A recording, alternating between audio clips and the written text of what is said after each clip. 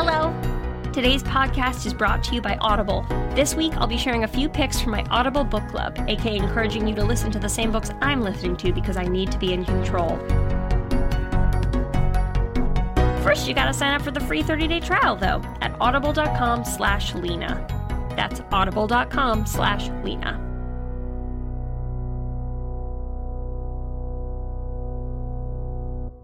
Getting older has never scared me.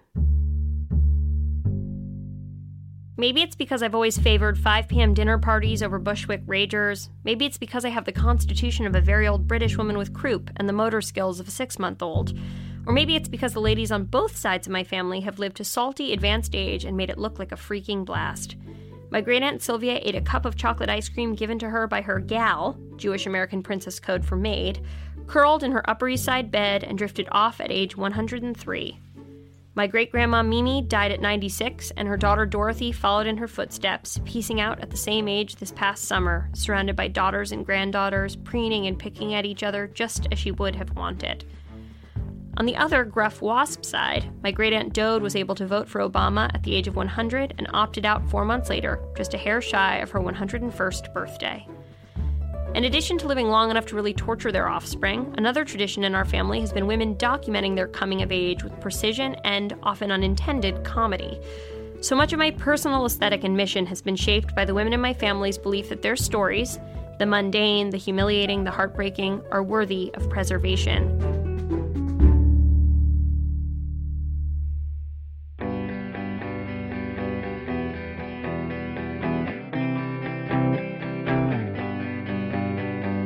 On today's episode of Women of the Hour, we're exploring aging. This episode, this whole dang season, brought to you by our friends at MailChimp. Over 14 million people use MailChimp. Why not join the fun?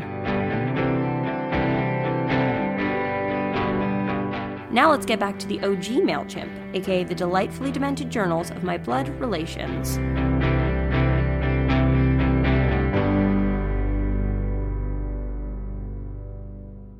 Reading my great-aunt Dode's memoir, creatively titled Things Remembered, as a 10-year-old gave me an ache and an itch to make sure not one detail of my time on this earth was lost. Dode remembered, with more cheer than any millennial could muster, a week in the life of a woman living in a small working-class Connecticut town before the advent of television. Monday was wash day, and it wasn't easy. Most Tuesdays were spent ironing. An important activity on Wednesdays was the Ladies' Benevolent Society. It was very active in those days, one of the few things a lady could do to get out of the house and see some people. I'm not sure what they did except eat and talk, but many of the ladies in town went and enjoyed it. Saturday was baking day. If what was baked didn't last a week, you went without. Except for preparing food, Sunday was a day of rest. 40 years later, my mother kept journals throughout the 1970s, from the time she graduated art school until she met my father.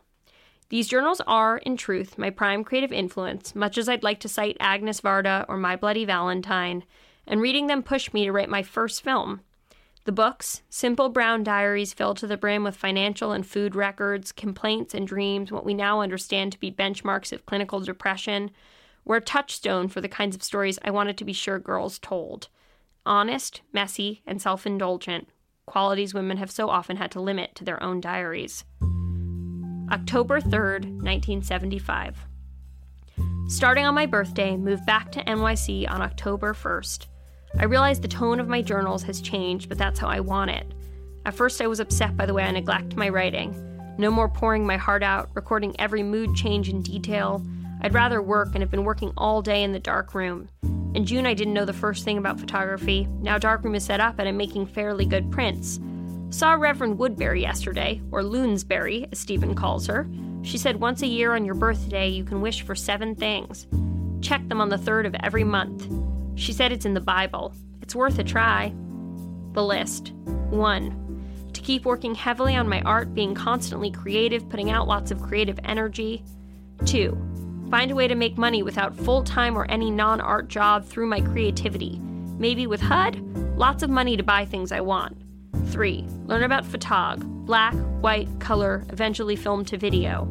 4. Satisfying, growing love relationship with man, whoever it's supposed to be. 5. Happiness and good health for Bonnie, Susan, Sam, and Dot. 6, to grow spiritually, be a good person, not experience depression or paranoia or intolerance, to appreciate my life, not to worry so much. 7, good health, beauty for myself, really was an okay birthday. Tuesday, December 31st, New Year's Eve. Want to know how bummed out I am? Went to Brooklyn Museum. It was closed. Lance wasn't home. Bombed around in the cold and snow. Kept trying to call him. Finally reached him from the subway when I was about to go home. Walked through the snow to his house, soaking wet, pissed as hell at him, don't know why. Wore sandals and socks and beige pants that just got cleaned.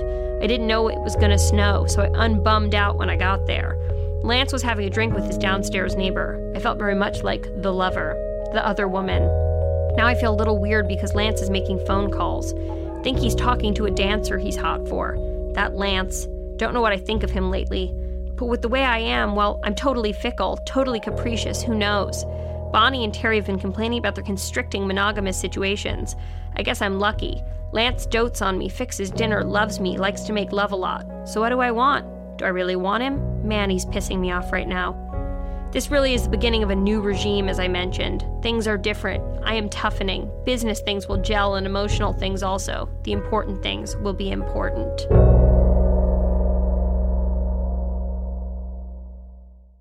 Inspired by my mother, I kept my own diary with gusto for a full year. Privacy has never particularly interested me, so this has to be some kind of record for an exhibitionist. Unlike Dode's winsome recounting of rural life, or my mother's depression entries, mine was obsessively and totally devoted to, you guessed it, sex. July 2009. Sam and I peeled off from the group, made out against a fence. He stood on my foot. I told him, I'm not usually like this, but I have the overwhelming urge to bite you. He said, what do you think that's about? I said, you're standing on my foot, but I'm sort of into it. He said, pervert. I said, I want you to bike me home and fuck me. He asked why I was wearing bike shorts. I said, protection, and also I had no more clean underwear. We walked into a weird alleyway. He said, this is just too abduction-y to resist. We went inside, made out. His pants came off. I started to suck his dick. He sighed. I told him to boss me around a bit, so he shoved my head down. I felt like I'd choke. Then he grabbed me, kissed me, turned me around, and pulled my shorts down. For a second, I thought he'd just walk out and leave me there with my ass in the air. Then I turned around and saw him pulling his shorts down. Afterwards, we talked for a few minutes. He walked me to a cab, kissed me goodbye, twice. I said, I hope the fact that I fucked you outside doesn't mean you don't want to take pills and watch Barry Lyndon on Wednesday. And he said, no, I think it has the opposite effect. He didn't call. Christmas 2009. I've been slaughtered by a real doozy of a UTI. Well, I don't know how bad it is on the UTI scale, but my pee hole/bladder are not in good shape. My mom found some expired antibiotics and fed them to me, but I am just perched on the toilet all afternoon, letting drips and drabs of knife urine emerge and chugging unsweetened cran, while my immediate family and Grandma Dottie watch It's Complicated at the Millerton movie theater. Do you believe in punishment for misdoings? Things I've done recently that I may be punished for in this way. 1. I lied and told Grace I was at Canal and Hudson almost home when I was really at 7th Avenue and Varick Street. 2. I allowed Isabel's house to be degraded by Tisch graduates. 3. Grace and I were talking about privacy and passwords and whose passwords we knew. This inspired me to see if my ex Joe Ramirez's email password was still party! It was. I logged out quickly, but not out of a sense of guilt, rather because his inbox was so insufferably boring and contained only Amazon.com order confirmations. 4. I allowed/demanded Sam to put his entire hand up my vagina whilst I already had a vaginal health problem. On the same evening, I seriously considered stealing the $100 bill he uses to snort drugs. I didn't do it, but not because I care about him, just because I felt there was a good chance I'd be caught.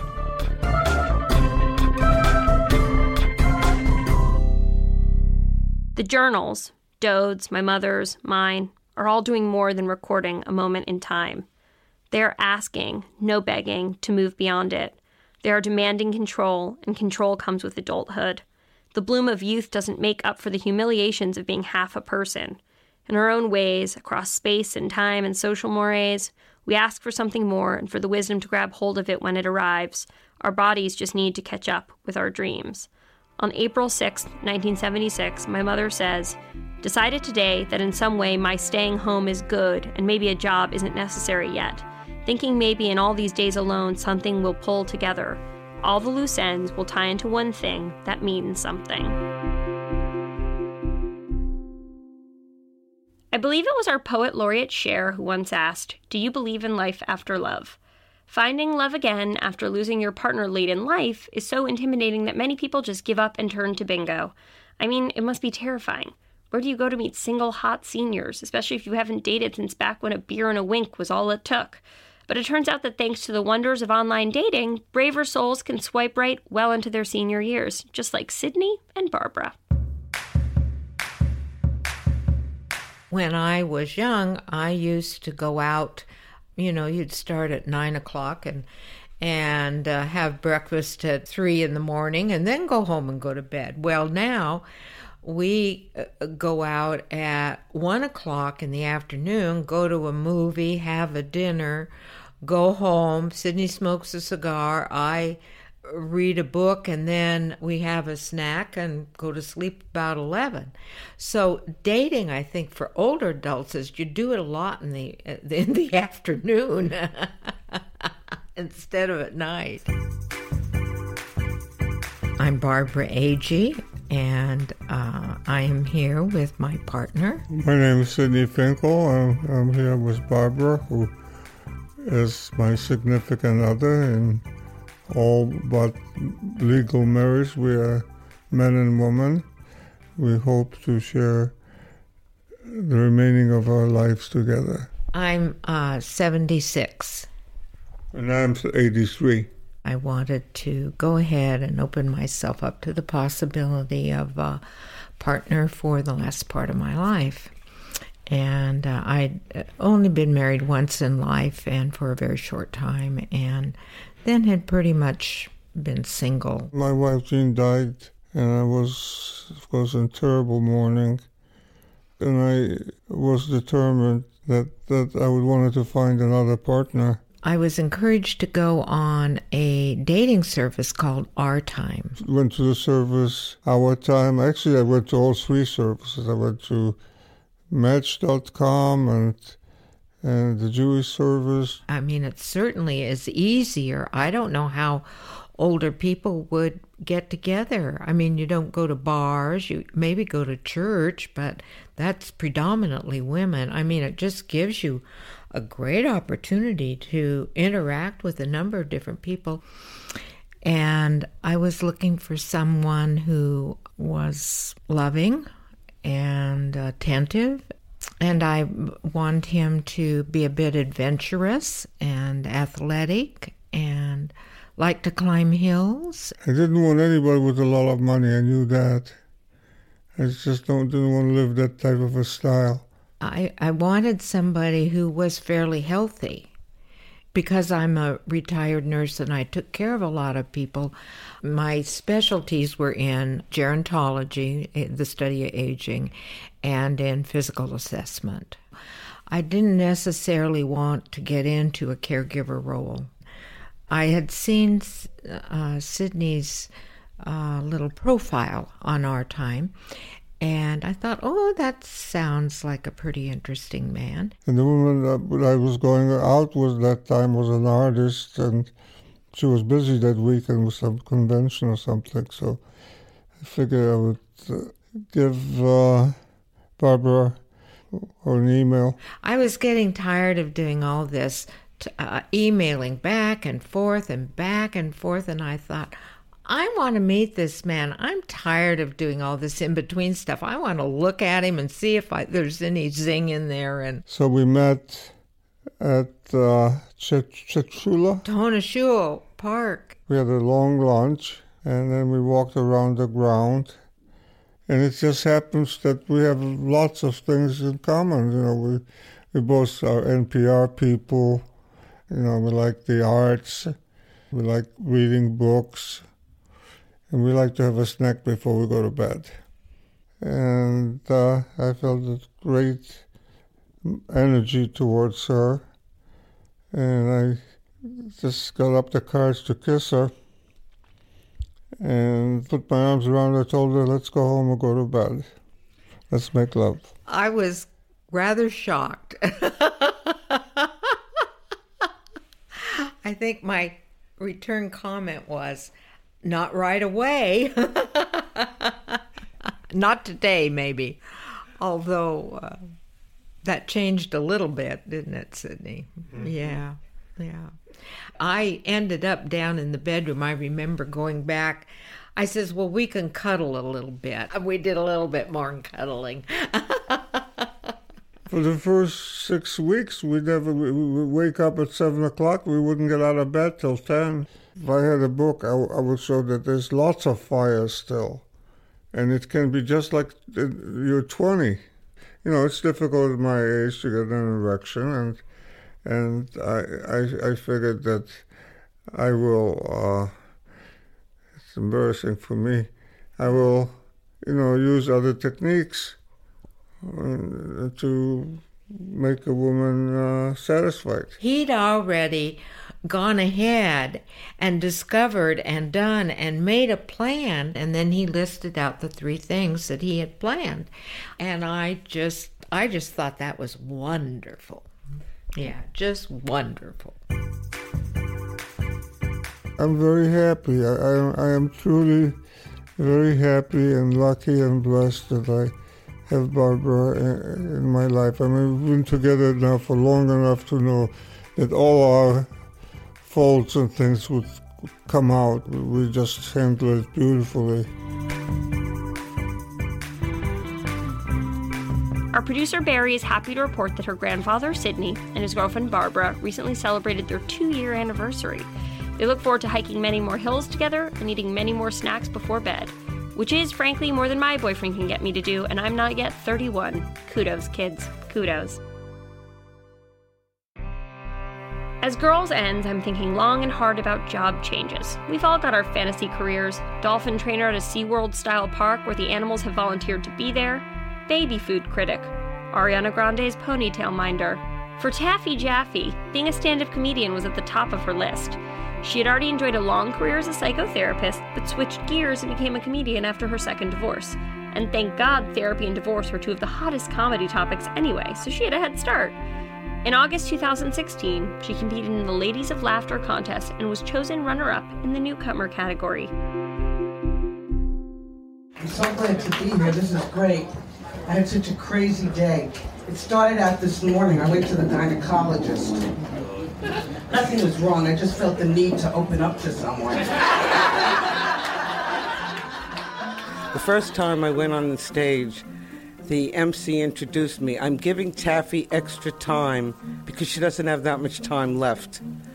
And I got up and I said, thank you so very much. Luckily, I have enough time left to tell you to go fuck yourself. You're on your toes. It's a party. You throw the volleyball around. It's fast. I like all that. I get dressed up. A lot of people come on stage. They're kind of schlumpy and dumpy. The torn jeans, and I wear glitter and I'm all jazzed up.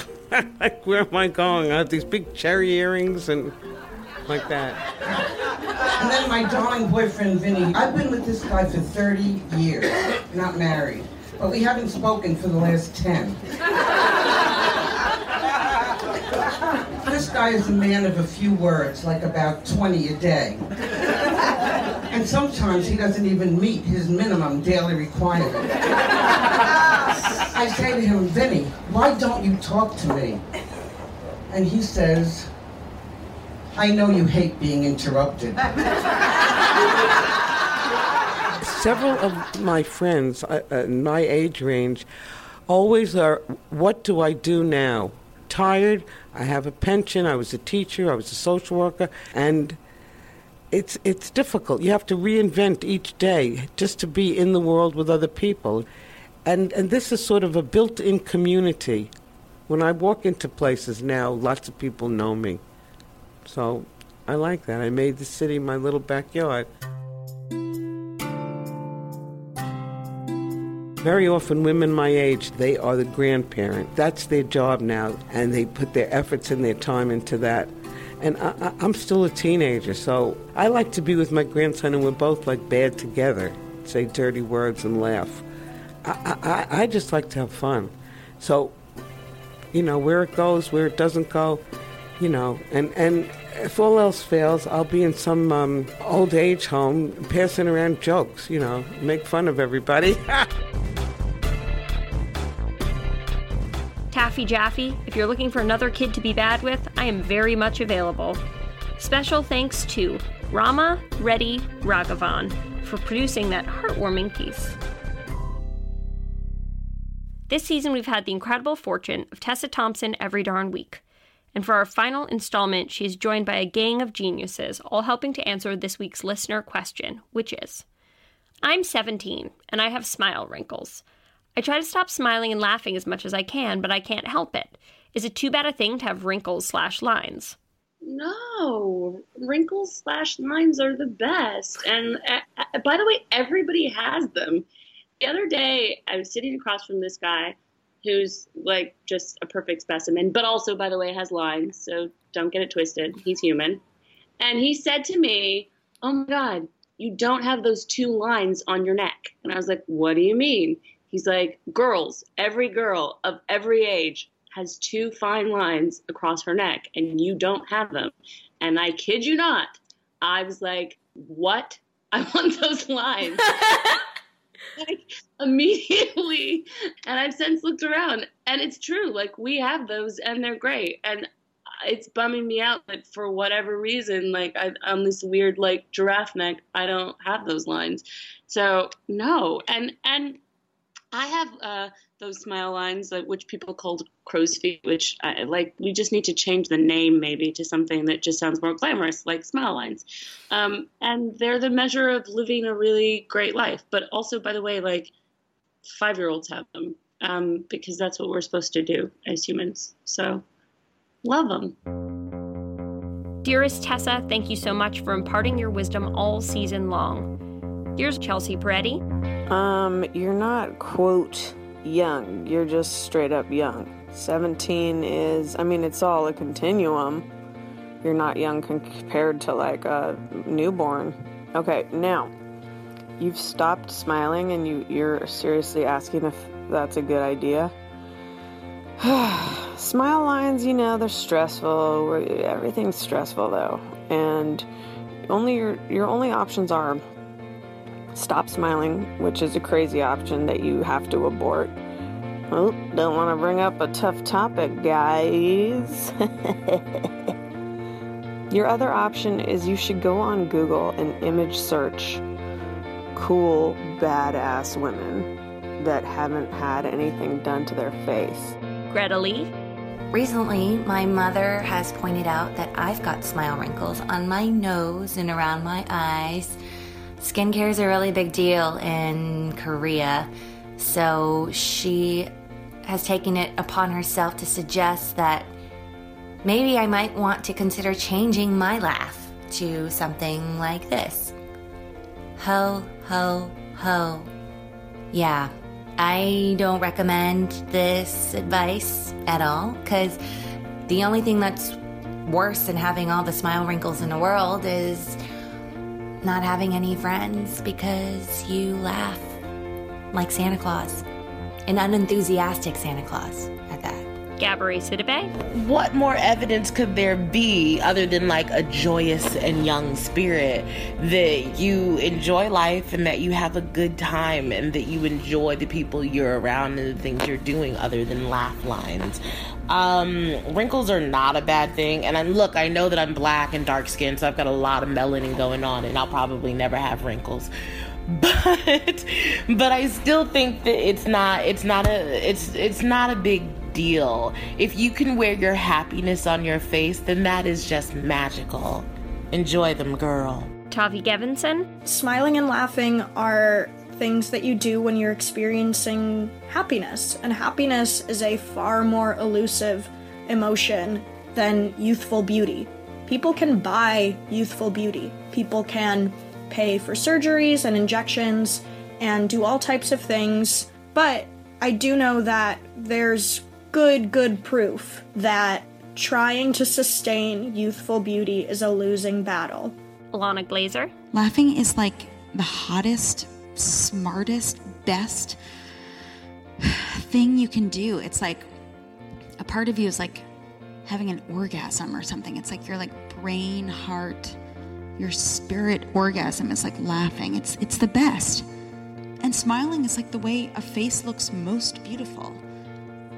drink a lot of water, moisturize, use sunscreen. Don't not laugh and not smile. Jamie Lee Curtis. I've always loved lines.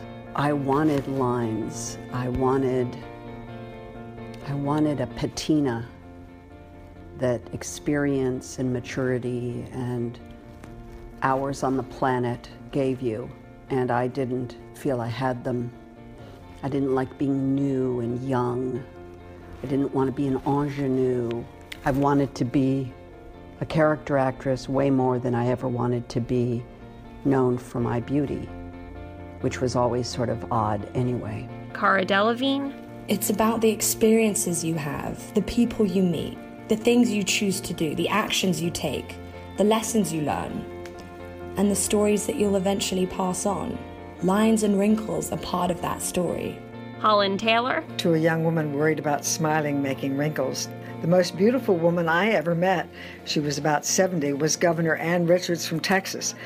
Everyone agreed she was incredibly beautiful. But she was also very wrinkled when she was 70 years old, and every wrinkle was full of character and joy of the life that she lived, because she smiled until her face almost broke off. And I really suggest you do the same. Feel your life, feel the joy, let everyone see it, and let your character be on your face, full of glory. You'll hear more from their brilliant minds later in the episode.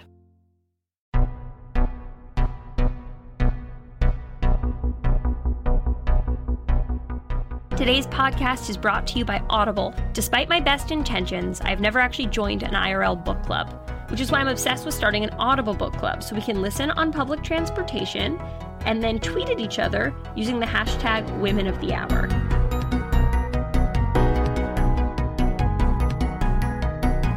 This week, I am encouraging you to listen to Shirley Jackson, A Rather Haunted Life, the harrowing and cinematic biography of genre-bending mid-century author Shirley Jackson and her stranger-than-fiction world. If you want to get caught up on her legend, you can also listen to The Lottery and Other Stories. A 30-day free trial will give you plenty of time to go deep on Shirley, queen of psychological horror and obsessive dieter. So head to audible.com/Lena. That's audible.com/Lena.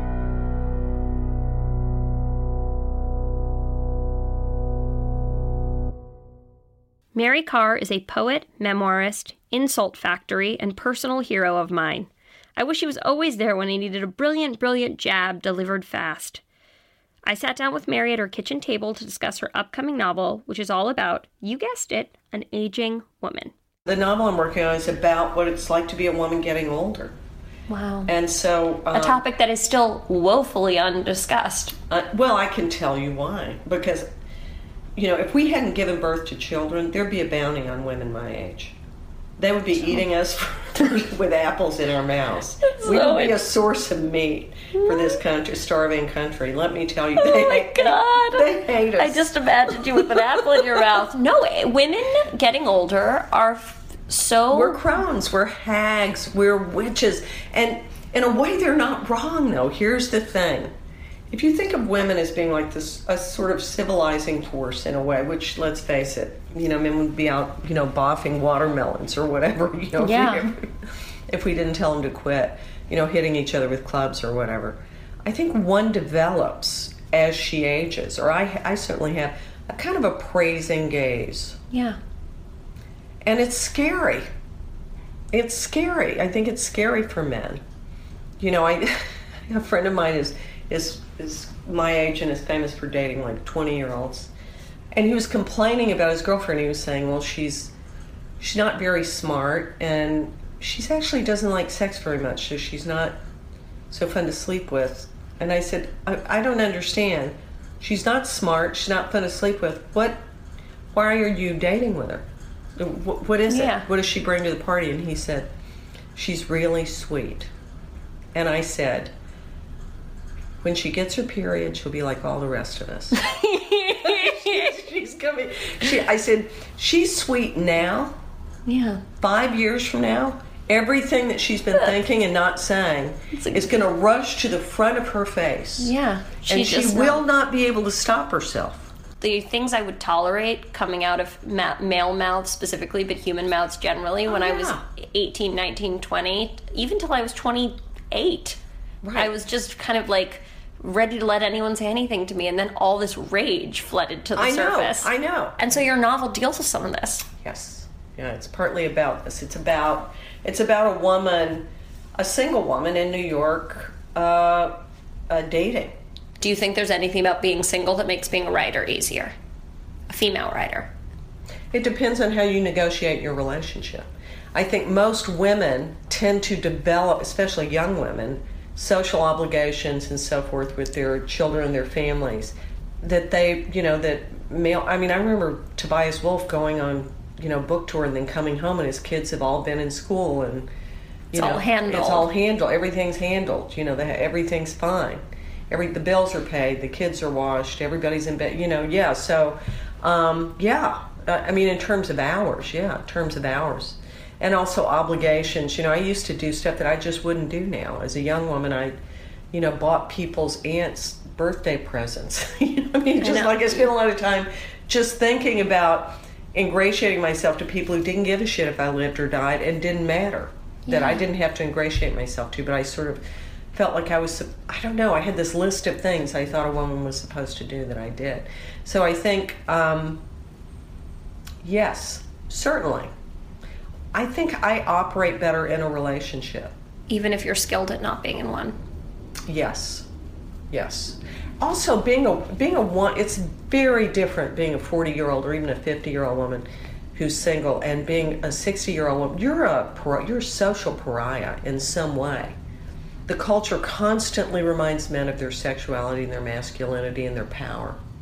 A 70-year-old man or an 80-year-old, they're like, keep your hands off her, or, So many jokes about So many jokes that reinforce and shore up their agency and their masculinity and their sexuality long past when they're, sexual. They're out boning people. So, any mention of any kind of sexuality for somebody my age is just really, it's horrifying for people. People just don't want to think about it. Obviously, a lot of us are still getting laid. Yeah. As it turns out. You look pretty fresh today. Do I have a little bloom in my cheek? You do! A little bloom in my cheek. This is so amazing, Mary. I can't believe how many completely remarkable things you've said over the course of this. I don't know.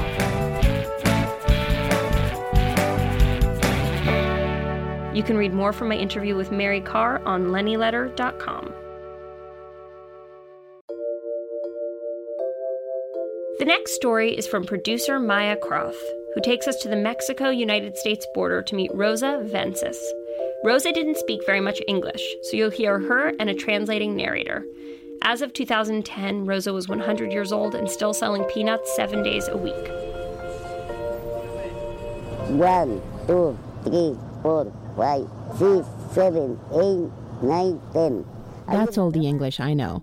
I know when they ask me, how much? And I say peanuts and $2 and thank you. And that's it. The peanuts are 7 pesos. The pistachios cost 20. Nobody earns much money here. Maybe 100 pesos, 150 in a day. But it's not from the peanuts. It's from what people give me. You can't make a living.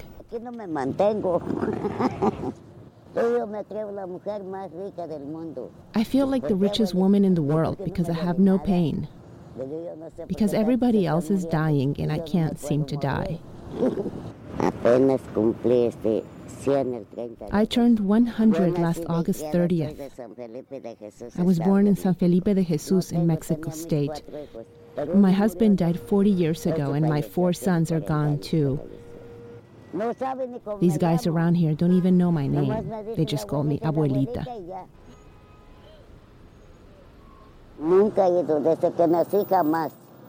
Since I was born, I've never been to the doctor. I've never had a vaccine, a pill, a medicine, nothing. There's no disease. It's all mental. The secret is I don't eat meat. No coffee, no milk, no bread. I eat beans, lentils, fish, shrimp, greens, nopales, peas, garbanzos, all kinds of vegetables. Everything except meat. Well, I'll eat that too if someone gives it to me. I'm like Adam from the Bible. I eat whatever you give me. I haven't had a drop of water in 68 years. No kidding, just Coca-Cola. I have 7 of these a day. If I drink water, I feel bad. I've been smoking these things for 95 years. They tell me I was depraved since I was 5 years old. But here I am, not dead, because it's all mental.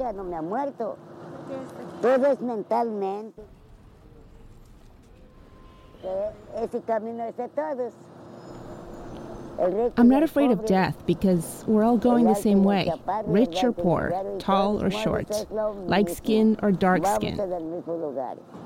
I talked to my father up there. He's my doctor, my lawyer, my best friend. He takes care of me, gives me life, shelter, clothes, food, happiness, love, tenderness for everyone. What more do I need? Money? Money's worthless. Health is what matters. I tell him, here I am. I submit to you, body, heart, and soul, with everything that I am. Whenever you want to take me, I'm ready.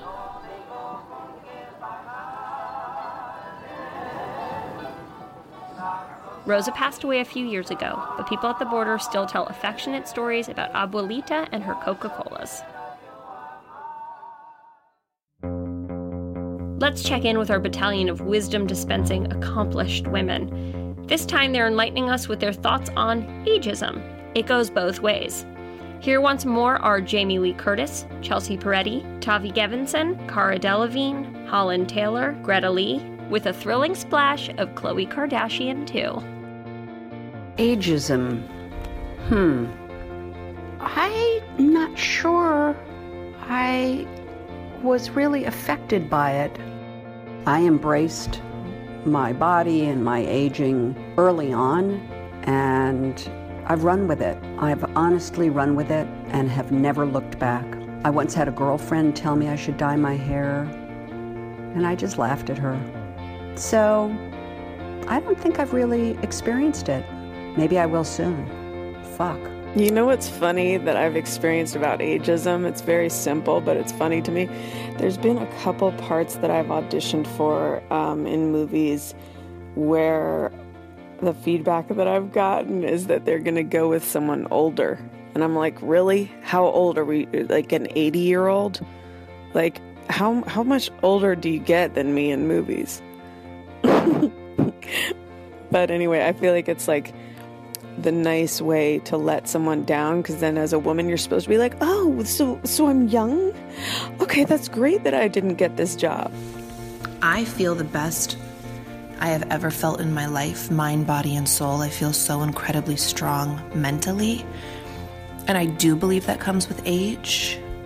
So I'm proud of my age. When I think before, I was maybe a little more insecure of my age only because of society, which sucks. But I have learned to live for me and to really not focus on a number and focus on how I feel and what I feel is right to do, and really just become confident within myself. People have made a big deal about my age for as long as I've been somewhat in the public eye. And so of course I worry about what'll happen when I'm older, and I don't really have that as something that defines me anymore, youth. And that's kind of why I had to stop trying to hoard my own youth and instead work on things like happiness that will be there for me when youth falls away. Ageism is real. Ageism and Hollywood go hand in hand. Especially for women, it's something that you will experience. You'll hear something like, oh, we were looking to go with someone who reads just a little bit younger, is code for you're old. But you can also experience it in reverse, meaning I have definitely arrived on set and, it's early. I've just rolled out of bed. I'm in my pajamas. I'm not wearing any makeup, and I'm meeting a co-star or somebody for the first time. And I've been mistaken for a teenager. The last time I was doing fashion shows, so, You know, once you pass 20, there are only a handful of girls that are still doing shows. So the majority of girls are aging from 13 to 19. So in the last few years, I was so shocked at actually feeling like I was the older end of the spectrum when I was 20. It was so strange. You know, there'd be like the younger models and they'd be saying words when I was like, what does that mean? And I suddenly became that person who wasn't like down with the kids. I think I've experienced a certain amount of ageism. I mean, our society is rather ageist, hopefully becoming less so. For the most part, I really do think most enlightened people, the people you'd want to know in your life, think age is just a number. And in the past couple of years, I've entered into a love relationship with someone who's about 32 years younger than I am, which astonishes me and a lot of my friends, but hey, go with the flow. All is good. I cherish you all in your furtive voice memos dearly.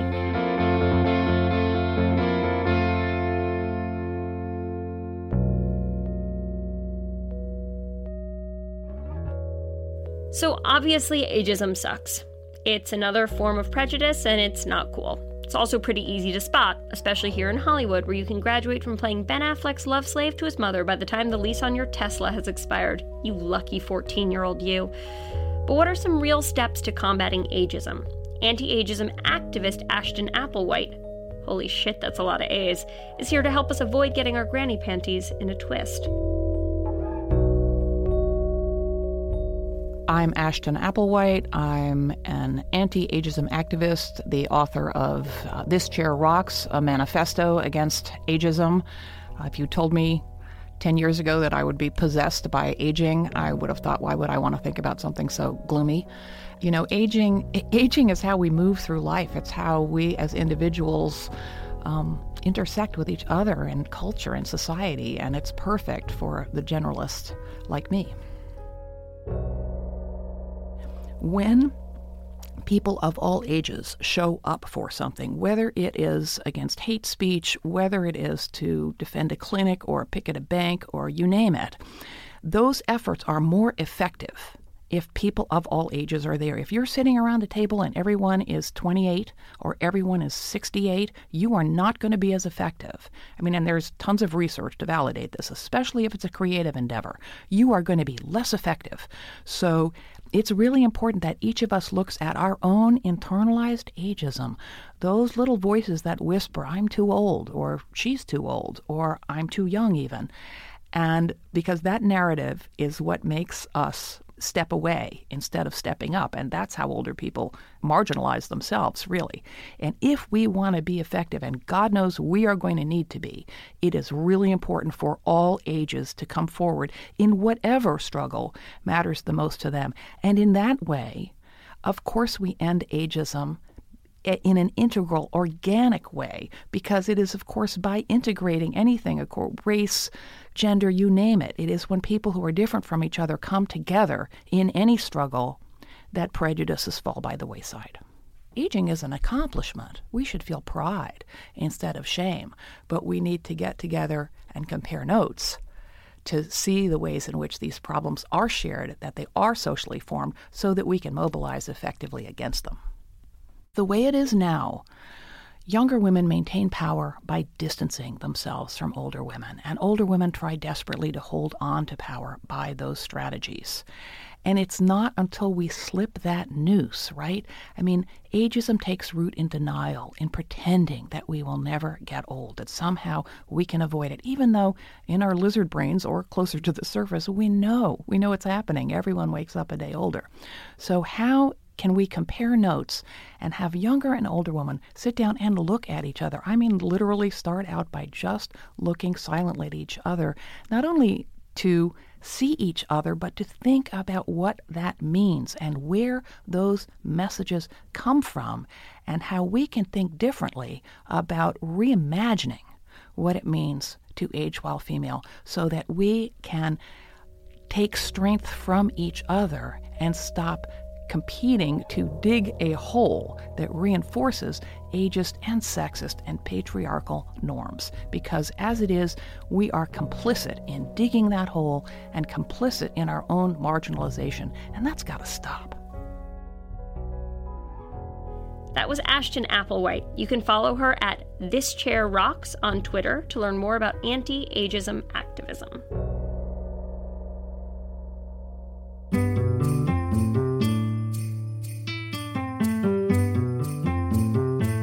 I've been in the public eye since I was 23, and guys, I'm not gonna lie, it can really grind your ass/soul down.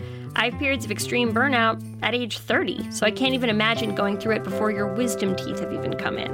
But Daisy Egan knows, so I sat down to talk to her about being a child star and how that translates into grown womanhood. We at Women of the Hour have a guest we are all very excited about. Our producer, Jenna Weiss-Berman, had such a childhood fascination with her that she's been sort of shaking all day. We are here with actor, writer, mother, all-around remarkable human, Daisy Egan. Hi, Lena. Hi, Daisy. And hi, Jenna. Daisy Egan was the youngest woman ever to win the Tony for the role of Mary Lennox in The Secret Garden. And what year was that, Daisy? 1991. Girl. Yep. There was a lot popping off in 91. I know. Game Boy was very new. I had bought one with my own money. I was very proud. You are the darling of Broadway, and you win a Tony. Like, Yeah. What is going through the mind of an 11-year-old who wins a Tony?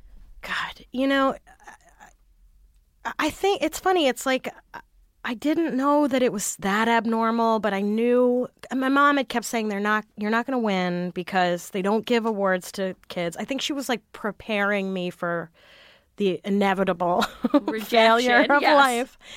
You know, I think like in retrospect, I think there's things about it that are obviously really like tremendous. Career-wise, it can't match it, right? But like I think developmentally, it did a lot of. I don't want to say damage, but like it certainly helped really shape who I was at the time and who I became, because at that point in your childhood, that's literally when you're learning that like you are not the center of the universe and that people have other experiences and feelings and perspectives. But then I sort of was the center of at least like the New York universe and my industry. And you had a ton of adults who were relying on you and treating you like the goose that laid the golden egg, who I'm sure like were like loved you, but were also like, you got to get out there even if you're not feeling great tonight, Daisy. Absolutely. I remember my father and I were having a fight at one point back then, and his argument to me was, you have a multi-million-dollar show like riding on your shoulders, pull it together. And I at the time I was like, right, that should be my argument. Like, I'm under a lot of stress. Yeah, you're like, you shouldn't be screaming at me. Right. Like, did you feel like you had any adults in your life who were ever saying to you, like, maybe it's better for you to just be a kid right now? No, I didn't. Nope. What was the moment when you stopped working? Or was there a moment when you stopped working? And what happened to you psychologically at that moment? The moment where I stopped working voluntarily was in 2007. And I had been toying with the idea for so long that I had friends who were like, oh my God, just do it or don't by now, but stop talking. It was like years that I was toying with the idea. And I remember I was living in LA at the time, and I was on my way to therapy, and I'd been really I was so unhappy. You know, I was in LA, and I was feeling like I had a very high-powered manager when I got to LA who said some really awful things to me, as they are wont to do. Yep. And it was a very difficult decision for me because I knew what I would do if I wasn't an actor, but it was all I knew. And I was driving to therapy, and it felt like the clouds parted. And all of a sudden I was like, oh, I'm done. Like it just like dropped in my lap. I was like, I'm finished and I feel fine. And I would run into friends after I made that decision. They were like, you look great. What happened? And I was like, I quit acting. It's awesome. I really recommend it. And what is it like when you're called a prodigy, when people announce over and over, you're the youngest person who's ever done this? Yeah. Like, once you start to no longer be sort of like of a prodigious age, what does that feel like? In some ways, it's a relief. Like I get and especially, I'd like to think that I'm talented, and You are. I'm thank you, a good actor. I can tell you that I've worked with Daisy, and I won't tell you exactly how, and she's the good actor. Thank you. I mean, like everybody, I feel like, at the beginning of the day, I'm like, Jesus, I hope nobody finds out, that I have no idea what I'm doing.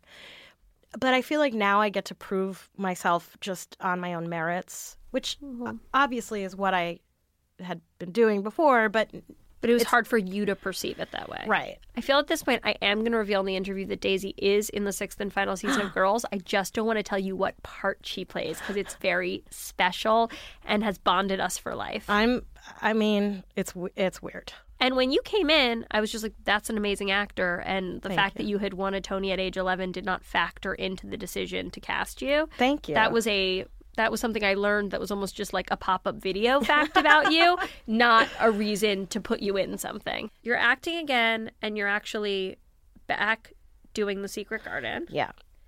But it seems to me that, like, between your writing and your self-knowledge and you're back at it with, like, a certain level of control. I wondered if you could talk about your experience returning to it. What made you want to, and what does it feel like to sort of like re-enter a space like The Secret Garden that probably holds a lot of complexity for you? It is very complex. What made me want to is a combination of like, a deep emotional connection with the show, and also just like, I need to work. Yeah. I need to feed my kid. But when they announced last year that they were doing this concert version at Lincoln Center, my immediate first response, I called my agent and I said, I need to be in this. I do still struggle with this idea of like, oh, it's embarrassing. Like, is this the only show that Daisy can be in? But I know that that's just like garbagey, trolly, like those are the internet trolls that live in my head. Yeah. We all have them. Yeah. And I don't need to listen to them because the fact of the matter is it's one of the most beautiful shows, I think. And I have had people over the years come up to me and say, like, the cast recording made such a difference in my life. It was like the summer that I came out and my family didn't want to talk to me and the album was the only thing that got me through. Or like, people have said those things to me over the years. And so I know that it's an important and a beautiful show. And I really try to see it as that I'm very fortunate to get to have this experience, because nobody gets to have this experience of, first of all, of getting to be back in a show all these years later. And revisit it as a new character and in a new way. Yeah, and also specifically the fact that now I'm playing not the mother, but this maternal figure to this little girl who's hurt and broken. And that I get to like go back and heal my inner child and be like, it's okay, you're gonna get through this. I just got chills down my whole body imagining you hugging tiny Daisy. I know. Nobody gets to do this. And it is extremely restorative. And it really is this opportunity for me to be like, to sort of close that chapter of my life and send it on its way, So beautiful. And also to remind myself of that lesson, because what Martha says to Mary is, this is a really hard time, just hold on, and you're going to get through it. And so the fact that I had that said to me when my mom was dying is invaluable. And now as a mom, too, it's like I get to remember that and say that to my child, like, this sucks because life is hard, but like just ride it out and you're going to be okay. There's a lot of Daisy Egan in our future, thank the Lord. Make sure to check out her appearance on season 6 of Girls, read up on her blog, Broadway Baby, and keep an eye out for her upcoming book. Laurie Simmons has been an artist for 61 years, my mother for 30, and a filmmaker for nearly 10. I'll leave it to you to decide how long she's been alive then. Anyway, to transition from art photographer to feature-length narrative film writer, director, and actor is by no means an easy feat, especially when so many people want to ship women in their 60s out on icebergs. But it's an achievement my mom conquered with grace and just a little bit of what she horrifyingly calls mommy juice. Something that's interesting to me about the movie, and there's a lot of things, I love it, I'm biased, but I love it, is the way it depicts not just the process of aging, but the process of aging as a female artist. And I wondered if you could sort of talk about, almost like the politics of aging as a woman in the art world and how you imbued the movie with that. Oftentimes, women of a certain age, women over 50 in movies, are depicted as being very childlike, only being interested in the fact that they're aging, not having aspirations. If they're single and they connect with a man, hook up with a man, they seemingly have forgot how to have sex. They're always shrieking. They shriek? Oh, that's so awful. They're always like, ah! Like someone's walking in and they're like, nah! And that was good. You've got your part cut out for you when you're 55. There are so few accurate depictions of women over 50. Women over 60, forget it. They almost feel like they're either on the brink of death or dementia or just mired in the whole idea of the end is near. And frankly, the women that I know are still going strong. What was it like to do your first sex scene at age 66? Well, I called for the mommy juice, which was code for tequila, which I never drank before in my life. So I just got this feeling like this is not something you're supposed to say on a podcast. But no, of course you're supposed to say it. I just imagined if I was on Girls in every sex scene, I asked, "Bring me the mommy juice." I did those stone cold sober girl. Really did not know what to do. And if you see the scene, very little happens. But it's weird. Like you've been married for 34 years, and as far as I know, been sticking to kissing one person. Mm-hmm. So it's just a weird. I mean, like, I find it weird, and I do it all the time. Well, I do remember even in the midst of the mommy juice calling you and asking you how the hell I was supposed to do that. Yeah, you and I had like a very pretty detailed conversation about the difference between screen kissing and life kissing, which is a conversation that I feel like very few moms and daughters get to share. Where I was like, you can move your mouth without using your tongue. And you were like, got it. Head it out there. And it came out awesome. You think? Yes, of course. It looks amazing and it looks real. And I have to say, it's a really cool thing to be like 30 and be like, my mom just did her first sex scene and it looked great. Can I say something which you said to me at the end of the podcast last time and I want to say to you this time? Mm-hmm. I'm really proud of you. Oh, Lee. I love what you made and you did it with so much style and energy and you inspired people and it was everyone who worked with you on the movie who's told me, like, talks about you, like, in this such a reverential way. And so you got to tell me how proud you were of me, and now I get to tell you how proud I am of you. Thank you, Lena, but I gotta say, I learned so much of it from you. I was kind of a cunt sometimes when you called me when you were shooting. What? This is a free range podcast. It's just not one of my favorite words. I love you. Bye. Bye.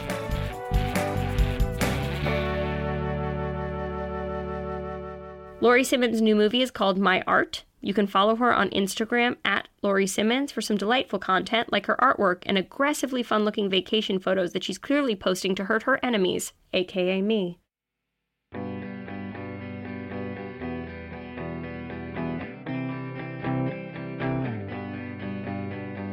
Thank you so much for listening to this season of Women of the Hour. I just wanted to take a moment to express our gratitude that you've come on this journey with us. You've reminded us with your tweets and Instagrams and inspired segment ideas just how incredible and powerful groups of engaged women really are. It's a lesson we need to be reminded of again and again for the next 4 years and beyond. I love each and every woman who has chosen to share her voice with us, and I love my incredible and raucous staff of podcast elves. And I especially love you, dear listener, for tuning in every week and tolerating my foibles and quibbles and notably irksome voice, all so you can look past your own backyard at the experiences of women you may not know or understand, but for whom you have radical love and empathy. If you need me over the next few months, I'll be the one sitting on the edge of the fountain, holding a rose, crying until you tell me I'm yours. Till soon, mon amours. This podcast was produced by Pineapple Street Media and Lenny Letter. Those are two media companies who aren't in competition. They're holding hands like sisters, like we all should. It was produced by Jenna Weiss-Berman, Liz Watson, Emily Becker, Barry Finkel, and Gabrielle Lewis. Love you, ladies. Special thanks to Henry Malofsky, Matt Slinsky, Ben Cooley, Jessica Gross, and John Cryer? I've had so much more than a good time. It's meant so much more to me. But I don't know if I'll ever fit in inside who you want me to be.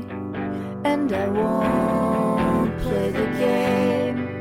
I'm not Erica Kane. I mean what I say, and I say what I mean.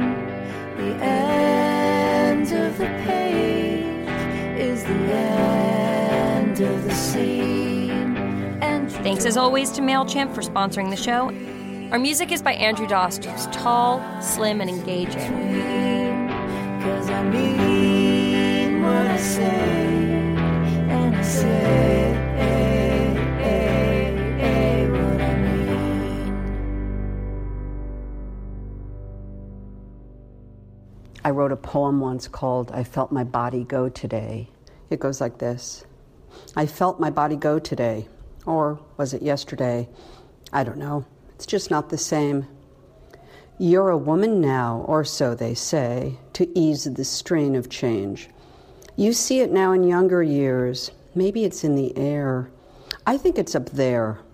Your brain is where decay begins. It allows the breakdown of skin and then the fissure in itself, which causes you such pain. But when it's done, you'll comment on how it used to be, and those with few years will smile, knowing it never was. And then you'll look at the tight flesh of youth and salivate as if a hunger had begun. But your tastes have changed along with that.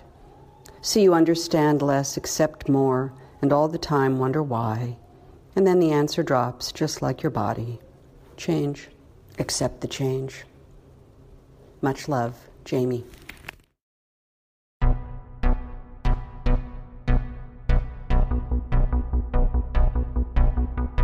Thanks again to Audible for sponsoring our show and feeding my Shirley Jackson obsession. If you listen to the books and have a big thought, tweet at me using the hashtag Women of the Hour.